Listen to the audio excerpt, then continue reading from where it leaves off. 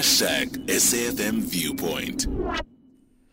Having conversations, engaging and unpacking some of these issues, and we can only do it in a fair manner when we all are sitting at the round table. And the lines are open for communication if you have any viewpoints or any issues that are related to the subject matters that we're tackling this evening, and you'd like to make a comment. You can always call us on 086 000 2032 or send us a voice note on 0614 104 107. Unjust ID blocking judgment. So I'm sure there are quite a number of people out there who really have experienced this, where you wake up one day and you use your ID and they say, unfortunately, we cannot process whatever that needs to be processed because your ID is invalid or has been blocked. You need to visit Home Affairs. And to help us talk about this particular issue, I have Liesl Muller, Senior Attorney, Center for Child Law, joining us online. Good evening and welcome to The Viewpoint. Good evening, Bertha. Thank you. So what does this mean for people that really suffered from having their IDs being blocked? Yes. Okay. So let me just explain quickly that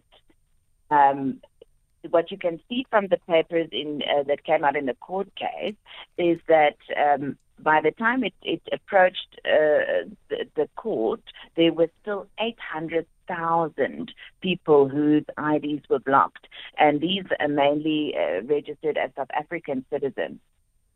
And it means also that these people have been unable to use their IDs for many years.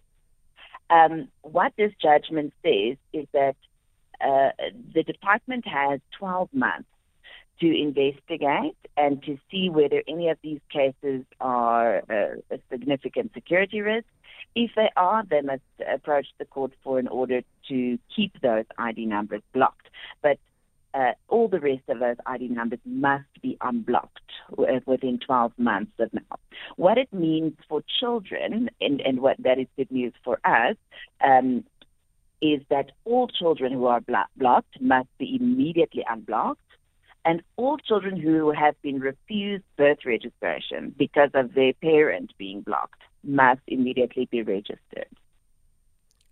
My goodness. What led to this? What led to this decision being made? So there was a time when the department started to put all their data electronically in a system. And then it was possible for them to compare information and look at the data from a metadata point of view. And they could see here and there, there were some perhaps inconsistencies, maybe some gaps in data, and then blocked those ID numbers automatically by flagging it on the system, which means that they will investigate. But what comes out in the court case is that these cases were never investigated. They were flagged, and those cases just weren't investigated and finalized. So some of these people never were able to get a response from the department for 10 to 12 years. And that's because there's no process. And this is part of why the court finds that it is unlawful, because for any process, any decision that an official of the state makes, there has to be a law which authorizes them to make that decision and to make sure that that decision happens in a way that is consistent with the Bill of Rights. And in this case, there was no such process. Yeah. 800,000 is a lot of documentation to investigate within 12 months. So in the case where someone has suffered for the past 5 years, let's say someone gave birth last year or 3 years ago, and they have been struggling to register their child, what happens? Because now it's a ripple effect of, okay, your ID is now activated. Do you then have to go back and re-register your child? And are they acknowledged as a South African citizen? Does this just not cause a bottleneck situation in the system? Absolutely. And this is why it's important that the judge says that children must be registered in the meantime, whether the parent is blocked or not. If the parent's ID gets unblocked in the future, nothing changes. The documentation is correct. If that parent's ID is the investigation is finalized and that person is found to be not a South African citizen, then one can go back to the child's case and see whether that affects the child's status. Because that child might have another parent who's a South African, so it might not mean anything for the child's citizenship. So 12 months, I just want to get a bit of clarity here. When we say 12 months, so you hypothetically, I go to Home Affairs, I present my case, I've been blocked, please look into it. Can this be done automatically once they find out that nothing has been done and I've been sitting, this has been a sitting duck for like maybe 4 years, 3 years? Or they'll tell me, we'll get back to you? So, our experience is that we are told they'll get back to you. So I'm not convinced that if somebody goes to the department now with all the necessary proof that they will be assisted. But in theory, it should be possible that if they find the right person to talk to, somebody who has pity on them, they might be able to get unblocked. Because this is what we've done in the past. We tried to put all the evidence together to prove that our client is a South African citizen. And then if you can push in, and find somebody who can help you, then they can unlock it. But otherwise, we'll have to wait until 12 months are over. Any of these people can also bring a court case against the department and ask the court to order the department to unblock the ID. And what if in a case where you've suffered loss and it's verified that you are a citizen of this country and you've been blocked and you've suffered loss? What happens? Yes. So this is actually the case in a lot of the cases that came before court, especially through LHR and then the Children's Institute, who was our client in this case. Many of these people, and in fact most of the cases that we deal with, all of them, are legitimate South African citizens. So we assist them to put together the information and we present it to Home Affairs. And many of these cases have been resolved like this. The court now finds that the block was unlawful. That means that that person indeed has the basis for a damages claim against the department. Now, what you will see in these cases is that these people have not been able to work for a few years, so they have lots of income. Oftentimes, they will have additional expenses because their children were not able to be placed on their medical aid.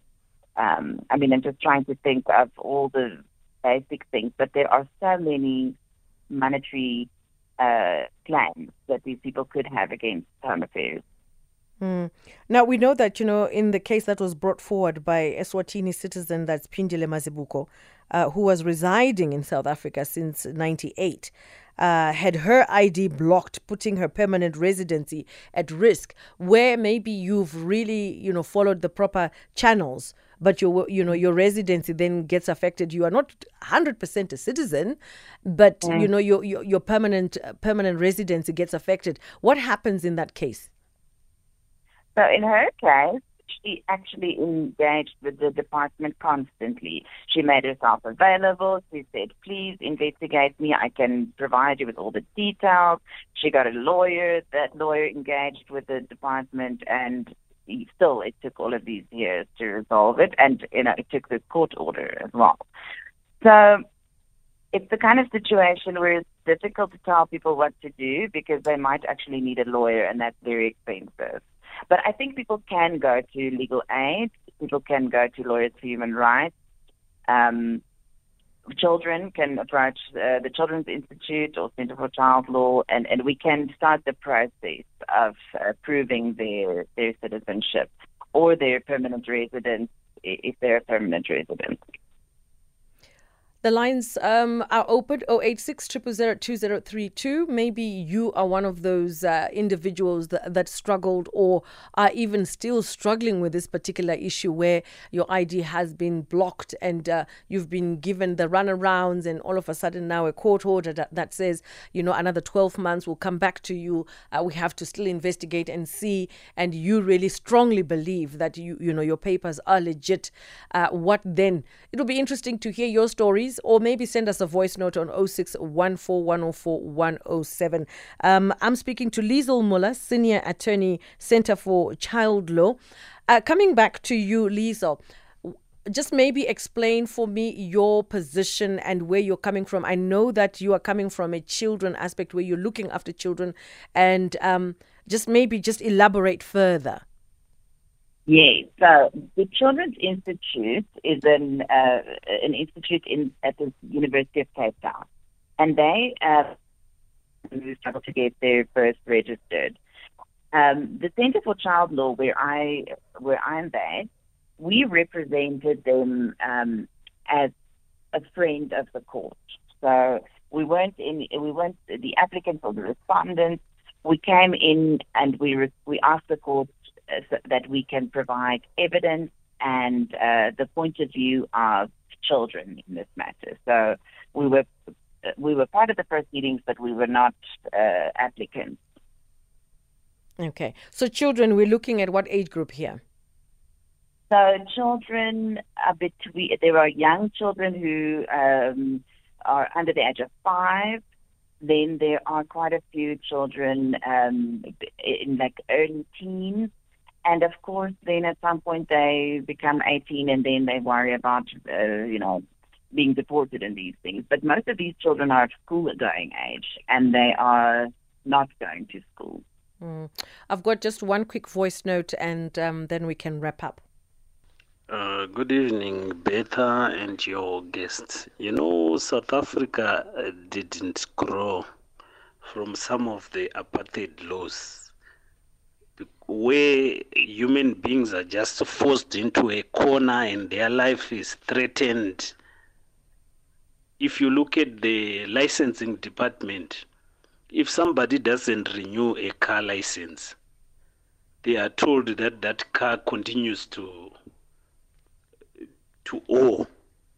Instead of owing the last license, even it doesn't have to owe anything. Because if you don't renew, the car should automatically be cancelled from the system.